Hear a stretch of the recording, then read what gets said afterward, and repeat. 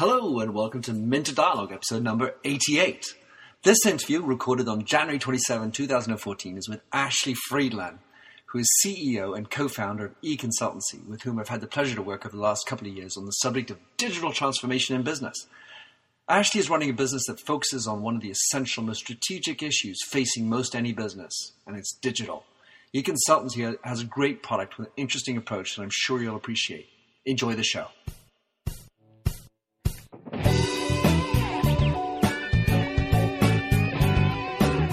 Welcome to the Minter Dialogue Internet Show, where we discuss brand marketing with a focus on all things digital. I am Minter Dial, author of TheMyndset.com, that's TheMyndset, where branding gets personal. You'll find the show notes on the blog for the upcoming interview.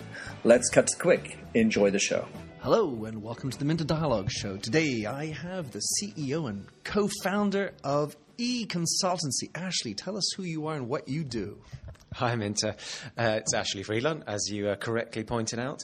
CEO and co-founder of eConsultancy, which, got that right, which I set up in 99, so that's the last millennium now. That's 15 years. Yeah, I had something on LinkedIn recently saying I'd been working at the same place for 15 years, which is a long time, apparently. Yeah. Well, especially in our world. And on top of that, you founded eConsultancy before the boom and bust. Yes, that's right. I mean, the original vision... Well, strangely, the name actually came from, I bought it back in as a domain name, econsultancy.com, back in about 95, and thought I'd make millions from just selling the domain name, to be honest, to someone like KPMG or Accenture. That didn't happen, unfortunately, but it was the era of sort of, eToys, eBay, and I had eConsultancy, but so yeah, that was the name. But yes, you're right, it was in the .com days when I was working at what is now Digitas LBI, the agency. And I sort of saw that everyone, agencies and the clients, were making mistakes again and again and again because no one knew what best practice was, how things worked, what things didn't work. There was a lot of hype. And that's originally why I set up eConsultancy, to try and demystify some of the hype and actually help people figure out what works and what doesn't. Well, I think companies are still making plenty of mistakes, so plenty of room to grow. Tell us about what is eConsultancy in the business model. Our proposition, we talk about helping individuals or organisations achieve digital excellence. So it's quite focused on the doing, I suppose, the how-to and the best practice, rather than just data and trends, although we do that as well. The way in which we help people do that is either via content, broadly speaking, that we publish, whether that's free articles or paid access research, a similar model to a Forrester or a Gartner, someone like that. And then there are events and all sorts of training surrounding that. So some of it's online, some of it's face-to-face. Different formats. Sometimes it's a round table with senior-level peers. Sometimes it's a bigger conference-type event. So it kind of comes across in all sorts of different ways, but fundamentally we're just trying to help educate people and help them do their job, really. How many people work for eConsultancy, and in how many countries are you located? There's probably not quite 100, but let's call it 100 to keep the numbers nice and easy, of which most, sort of 75 to 80, are in the UK, London sort of headquarters, which is where it started. We set up an office in New York in 2009, and we have an office in Singapore as well. We briefly had an office in Dubai. We don't at the moment, but maybe we will again sometime soon. Also, we do quite a lot in Australia as well, even though we don't have an office there at the moment. All right, so you have the material that you can download for free, you can download for paying, but you also organize contracts with companies. How does it look like if I'm a CMO and I'm interested in gaining more access to eConsultancy? What are the types of programs or packages you provide? Well, we have all sorts of different levels of subscription, and that ranges from a sort of single user access to most of our paid content, which is just under £500 a year. So, hopefully it's very affordable. We have a sort of small business level that's about £1,000, and then our enterprise subscription depends on number of users, access to certain sort of premium products or services like our quarterly trends, case studies database we're just about to launch, e-learning. So there's a whole load of the pricing depends on number of users and what you get, I suppose, roughly. And that there we have people paying from sort of somewhere between probably 5 to 10,000 to 50,000 plus a year. All right. So today, you guys are creating a lot of content, helping companies understand better the digital world. And there are other people that are also now in the space to say that content is out there all the time. So how do you describe the e-consultancy point of difference versus the competition that's out there now? I think, well, there are a lot of people who, whether that's the sort of publishers, I suppose, who talk about news and have jobs boards and things, or there are the market analysts, and they can be very good at helping tell you what is happening, possibly even have a view on why it's happening. But I'm not sure they're very good at helping you actually then do anything about it. So I think that, not so long ago, it might have been the case that people were still wondering whether digital was really, as great as it was cracked up to be, and how much money should they be investing? Is this a strategic issue or not? I think everyone's kind of got past that, frankly, now. So, shareholders, the C-level people all buy into the fact that they've got to do digital one way or another. So, having a chart that tells you that digital is important is sort of actually not really very valuable anymore, as much as it might have been, perhaps. The big challenge, I feel, is, okay, so given we now know that, mobile is a big thing, really, what are you going to do about it? Right. And so I think that that's where I feel, our proposition or our USP is, where we're unique, is yes, we'll tell you about the kind of the what and the why, but what about the how? How do you actually turn that into a reality? Because I think that's the real challenge, is an executional one. All right, well, so you guys produce a lot, you curate a lot of content, and as a publisher in a certain kind of way, or I think of in my world of retail as a buyer, because you now curate this. How would you describe the point of view of e-consultancy in the way you select what you're providing? And how would you describe that? Well, in terms of deciding what we're going to cover, we now have sort of 10 core digital topics, and one can debate whether they're the right ones or not, but you need to have some kind of taxonomy to navigate things. So we have those 10 key areas, and then within that we look at what we think are user needs. So they might need data, they might need best practice, they might be looking for a supplier, they might need template files. So there's a certain sort of areas within that, and that's based on talking to our customers and finding out what they need, where the pain is and things. But I suppose, so those are the formats, I suppose, and the kind of domain space we operate in.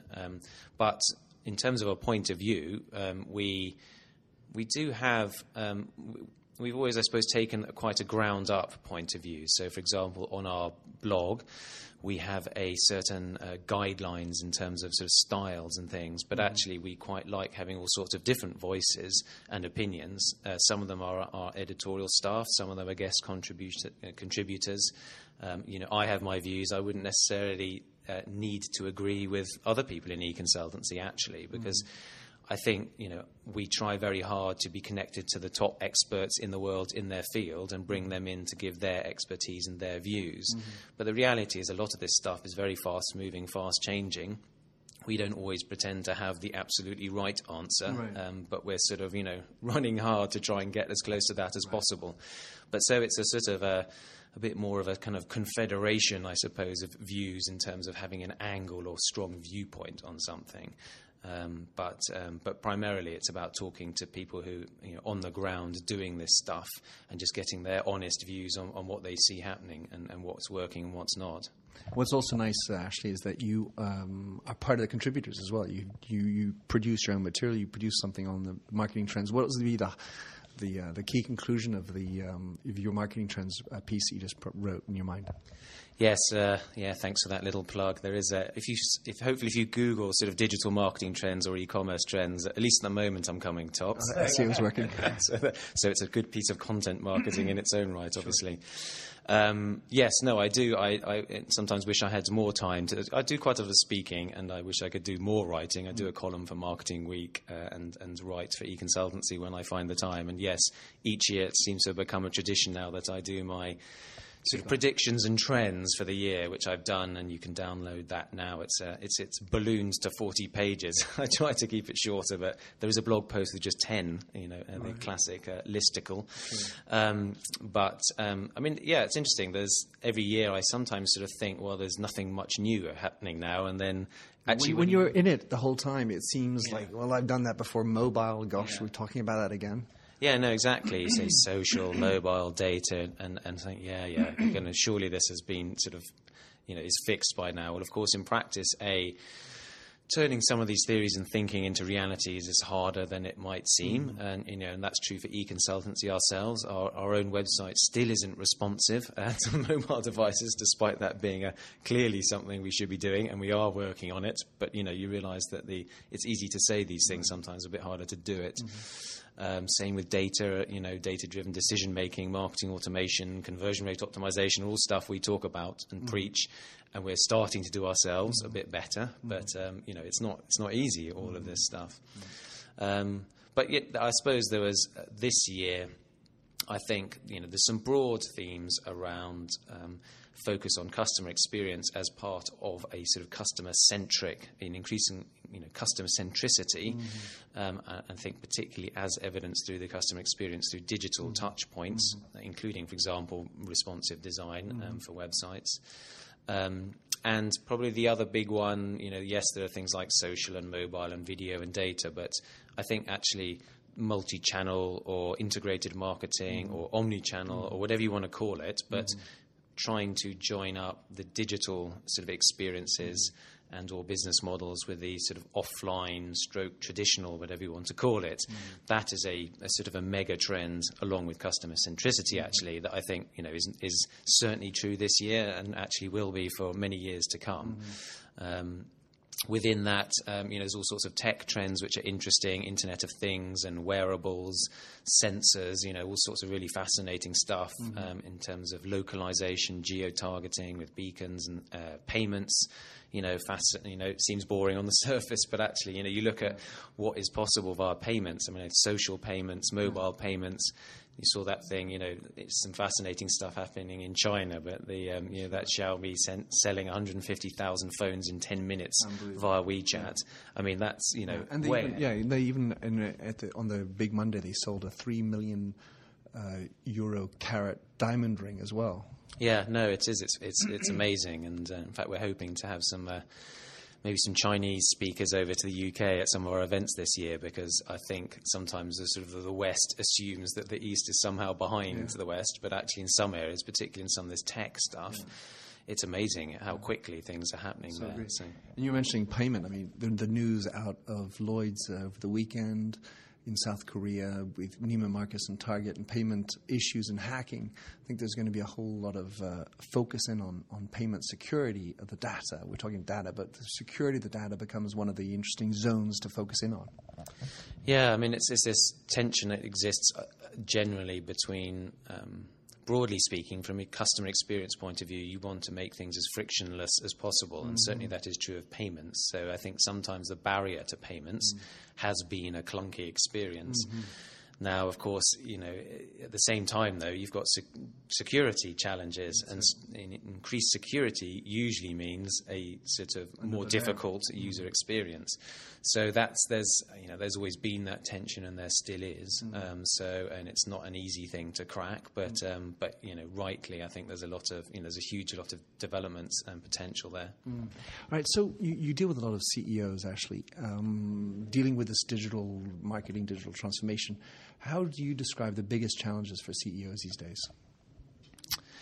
Depends a bit, obviously, on the size and nature of the company, whether it's a pure play digital or a multi-channel player. But I think that we've moved, if you look at the sort of macroeconomic picture from the sort of, it feels, for whatever reason, the broader economy feels slightly more positive now.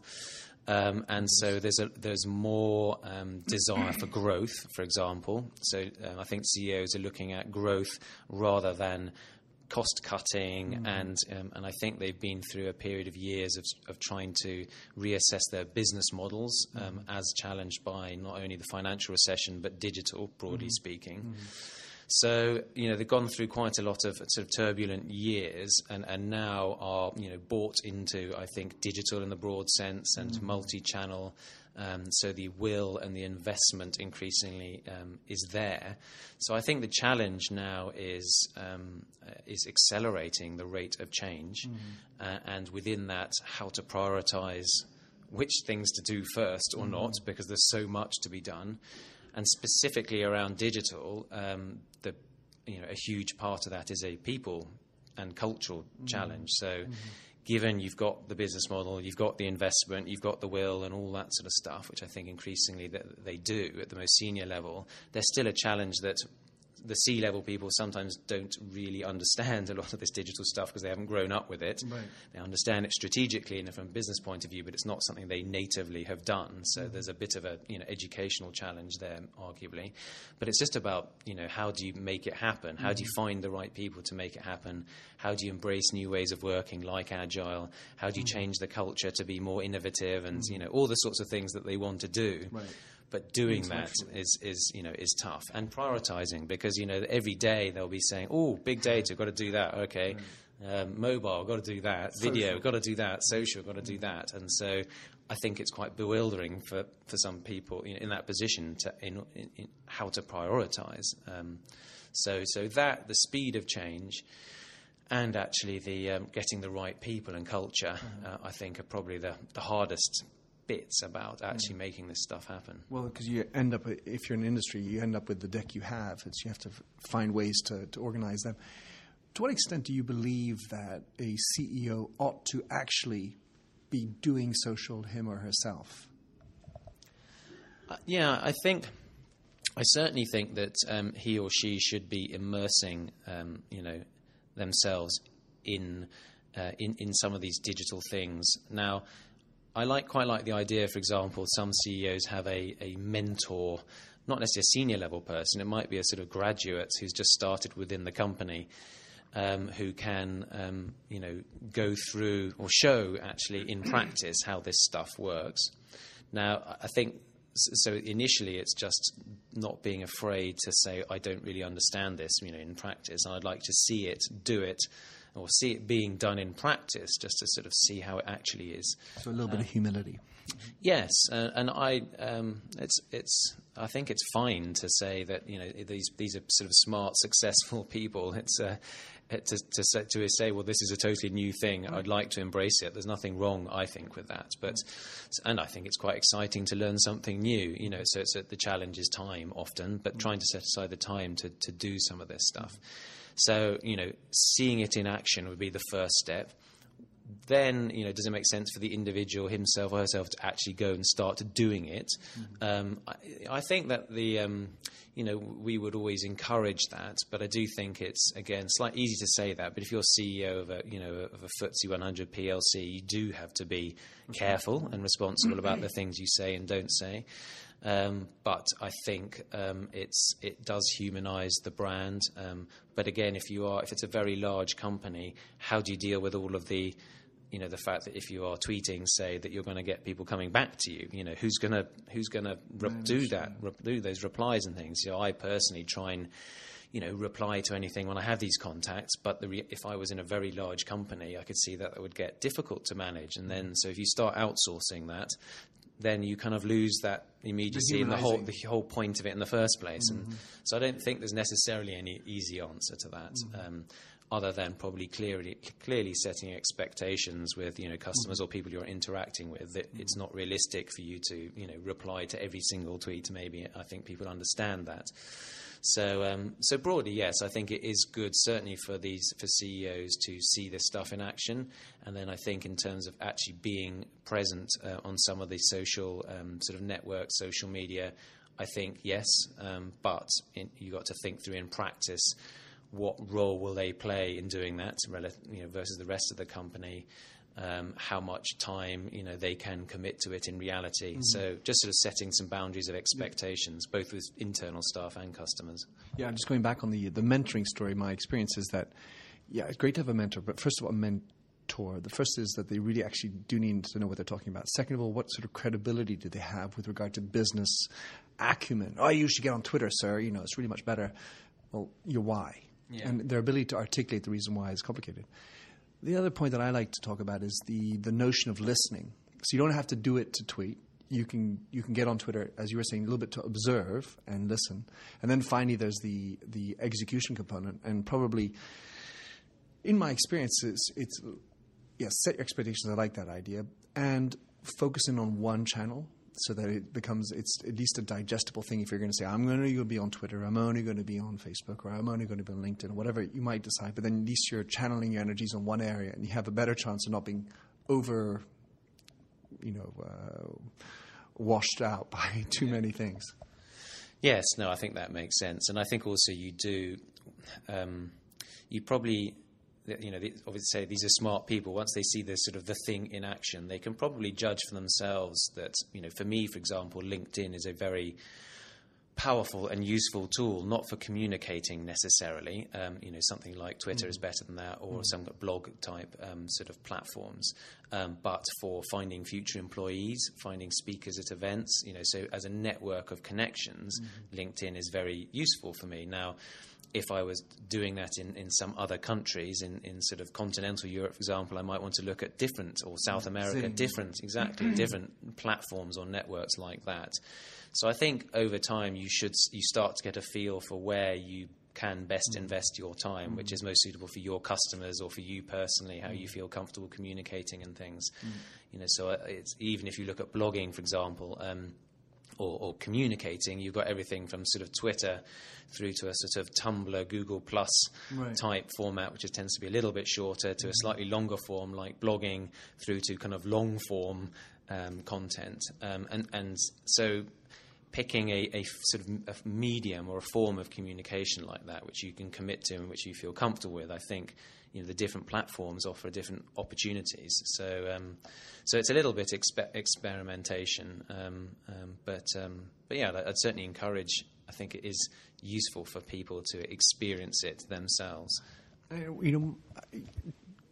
has been a topic I love to dig in on, because the challenge for the CEO is actually who is going to give them that advice and who is going to accompany them. So you have the mentor, but then who's going to choose the mentors? HR. Is the HR person capable of identifying a digitally switched on, and with business acumen person who's going to be able to provide that countenance for the CEO? Then you talk about agencies, and a lot of the major CEOs of agencies are still not on Twitter, are still not actually active themselves. So how are they going to, even though they might have the justification and the presence to be able to talk with other CEOs intelligently, they themselves aren't doing it themselves.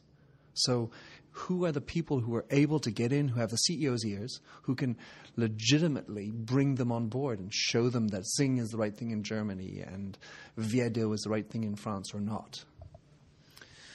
Yeah, I think first off, if initially just whether mentor is the right word or not, I suppose it's about seeing and experimenting with the actual tools or platforms themselves, just in a very practical sense. And that could be a very junior level person who knows nothing about the business or anything, but is literally, this is how the interface works, this is what I do when I'm using it. And the CEO should be able to judge for him or herself, well, that's kind of interesting. I could see how that might work for me or for the business. So somebody is literally just going through, here's how to set up a LinkedIn profile, here's what the data you enter, here's how you connect with people, here's how you can use InMail to connect with other people. And if you're sort of halfway smart, you can look at that and go, ooh, that's kind of interesting. I could see how we could use that. So the sort of the business judgment bit can happen to some degree by the CEO, him or herself, I think. But beyond that, as I think talking to other CEOs, obviously, who have done it and had experiences, so peers, is a useful sort of forum for getting sort of feedback. And yes, obviously there are agencies and consultancies, and there's the internal digital team and things like that, and should talk to all sorts of these people. You're right. It's difficult sometimes to know who quite to trust, and everyone's got their opinion. And I do, again, it's different CEOs have different styles. So if you talk about leadership, for example, which presumably is part of the sort of CEO role, then the truth is there's all sorts of studies around this. But I think now the sort of common wisdom is that there are different sorts of leaders. Actually, it's not always that a leader has to be a sort of Steve Jobs charismatic visionary who was never on Twitter. Yes, Apple actually, interestingly, not very social. There are different styles that work, and again, I think to some degree, if we're talking about social, is an expression of oneself and or the brand or the company. then different individuals will naturally use these media in slightly different ways, and I think that that's okay. So some people might just love to communicate all the time. Some people are much quieter and more strategic and in the background. And again, I'm not sure it's necessarily always the case that they must be on they're present on these social networks, or if they are in any one particular incarnation. So I think it's for them to have the practical experience or practical seeing how the thing works, talking to other kind of peers about what they've done. But then there is a level of, so what are they personally comfortable with? Because otherwise it just gets a bit cringeworthy, It's totally. If they do it and it's fake or doesn't ring true. That's worse than not doing it at all, I think. I think at the end of the day, it may not have to be the CEO, but at least someone in the C-suite's doing it. So we're talking social, Ashley. Question for you about Google+. Are you for or against? What do you think of the perspectives of Google+? Yeah, it's I find myself personally not using it that much, and the numbers, whilst quite big and sort of theoretically encouraging, are still very small compared to the Twitters and Facebooks of this world. But I think there's a broader interesting trend which is about people wanting to find niche networks or platforms or smaller, actually, communities of interest. So, and this is a threat, arguably, for the likes of Facebook. If Facebook becomes just massive, I mean, it already is massive. But sprawling, unclear zones. So Facebook is getting challenged then by the WhatsApps of this, in the younger sort of end of the thing spectrum, and the WeChats and etc. And on the other end, some people are getting information or friend or like or whatever overload, and are gravitating to other places in which they can curate maybe their networks more carefully. And maybe I sense some people have learnt from having gone on to, whether it's Facebook or Twitter, and liked and followed or whatever, everyone, that they suddenly go, hang on a sec, I need to cut this back. And I see people creating new accounts in order to start again, but do it properly this time, as it were, or starting to try and curate things a bit more. And I think what's quite nice about Google Plus in that regard is that it's with the idea of the circles and things, that it feels like it's actually most or more useful at the moment, I think, for a sort of business or professional purposes, where the kind of people who are active on it probably are the sort of digital marketing type people. I think Google have never really claimed that they wanted it to be a sort of social media network in the style of a Facebook. It was more just a way of better controlling, and there's a privacy element to this, one's sort of closer network of contacts, so that it was a sort of identity platform rather than a social network, if you see what I mean. Now, and I think that is longer term very powerful and actually quite important, with all this sort of privacy and information overload thing, that having being able to manage one's identity and control what people see and don't see is very important. And so the earlier days of social media, it felt very much about just throwing it out there, and going for big numbers of counts and friends and likes or whatever. And I think people are now starting to refine that a bit as not, where they want that, but also they probably want their own, a slightly more curated, filtered world or environment, whether that's contacts or content. And so I think, Google Plus, it works slightly better for that kind of an experience. But, it's just how many of these things can one manage and the amount of time that you've got. So, if you're saying, well, you need to be on Facebook and LinkedIn and Twitter and, and Google Plus and WeChat and, all these things, it all takes time. And so in the end, I imagine one might end up with a sort of your mass market kind of platformy, a Facebooky, Twitter type thing, and then a more private, curated, controlled environment. And I can see something like Google Plus might work better for that. But then I don't know entirely what Google's ambitions or aims are for that, but the downside is it can never be maybe have quite as big a numbers as a Facebook, but maybe they don't care. Well, I don't know. And how much does Google Plus feature as part of the consultancy distribution strategy? Not that much at the moment. It tends to be quite, I suppose, a bit like LinkedIn, where LinkedIn provides a lot of value but not much volume, if you see what I mean. So it's a sort of rifle marketing. So if you want to find an influential person, I can almost certainly do it on LinkedIn or probably Google+, but I wouldn't use Facebook for it, for example. For sure. Twitter, probably yes. So Twitter is very powerful for e-consultancy for driving lots of reach, awareness and traffic. Google Plus isn't, but the kind of people who we interact with on Google Plus are disproportionately influential, I would say. That's interesting. And so, Ashley, you are at the forefront of all this going on in digital, but you must have some inspirations. Who are the people that you like to listen to and follow?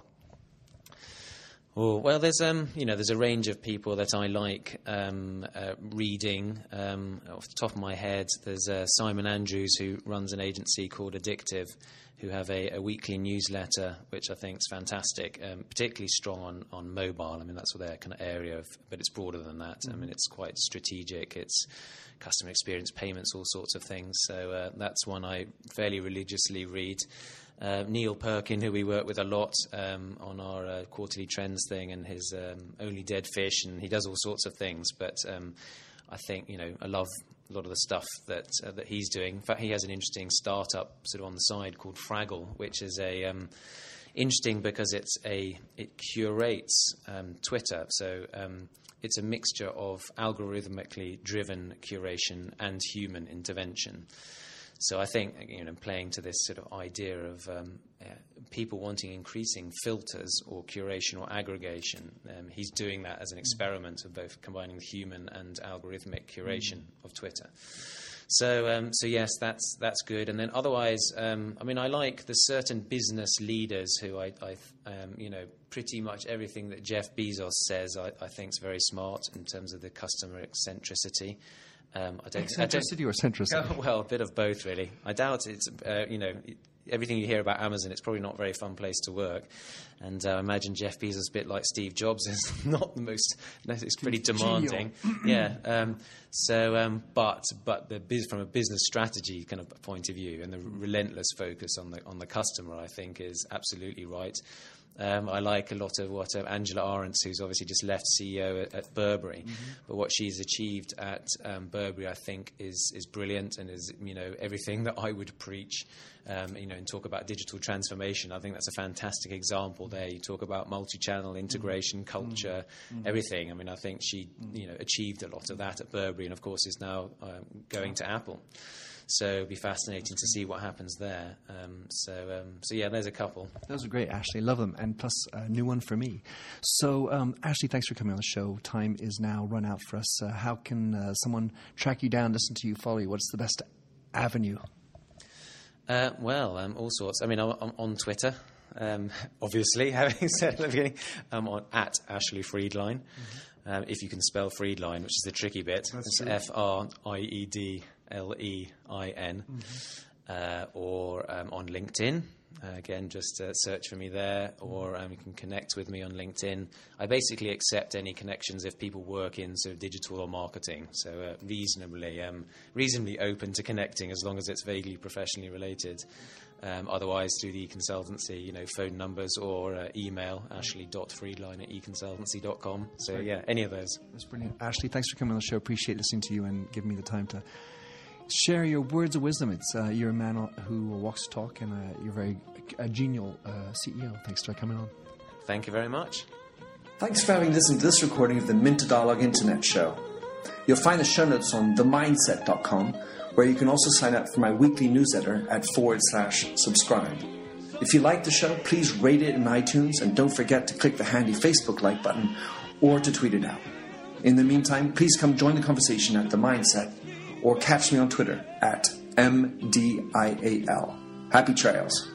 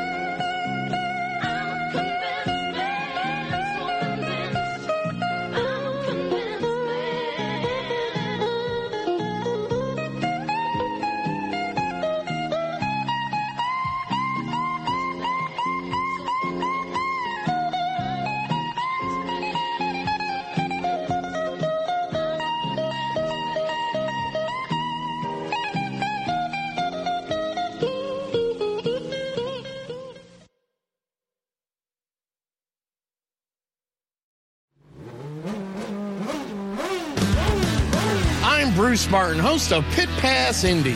Each week, I go behind the scenes of the NTT IndyCar Series and introduce our listeners to the biggest stars of IndyCar, which features the Indianapolis 500 as its cornerstone event. The men and women that compete in IndyCar may be the bravest athletes in all of sport, as danger lurks around every corner. They are able to look danger in the eye without flinching. That is why the NTT IndyCar Series features the best racing on the planet.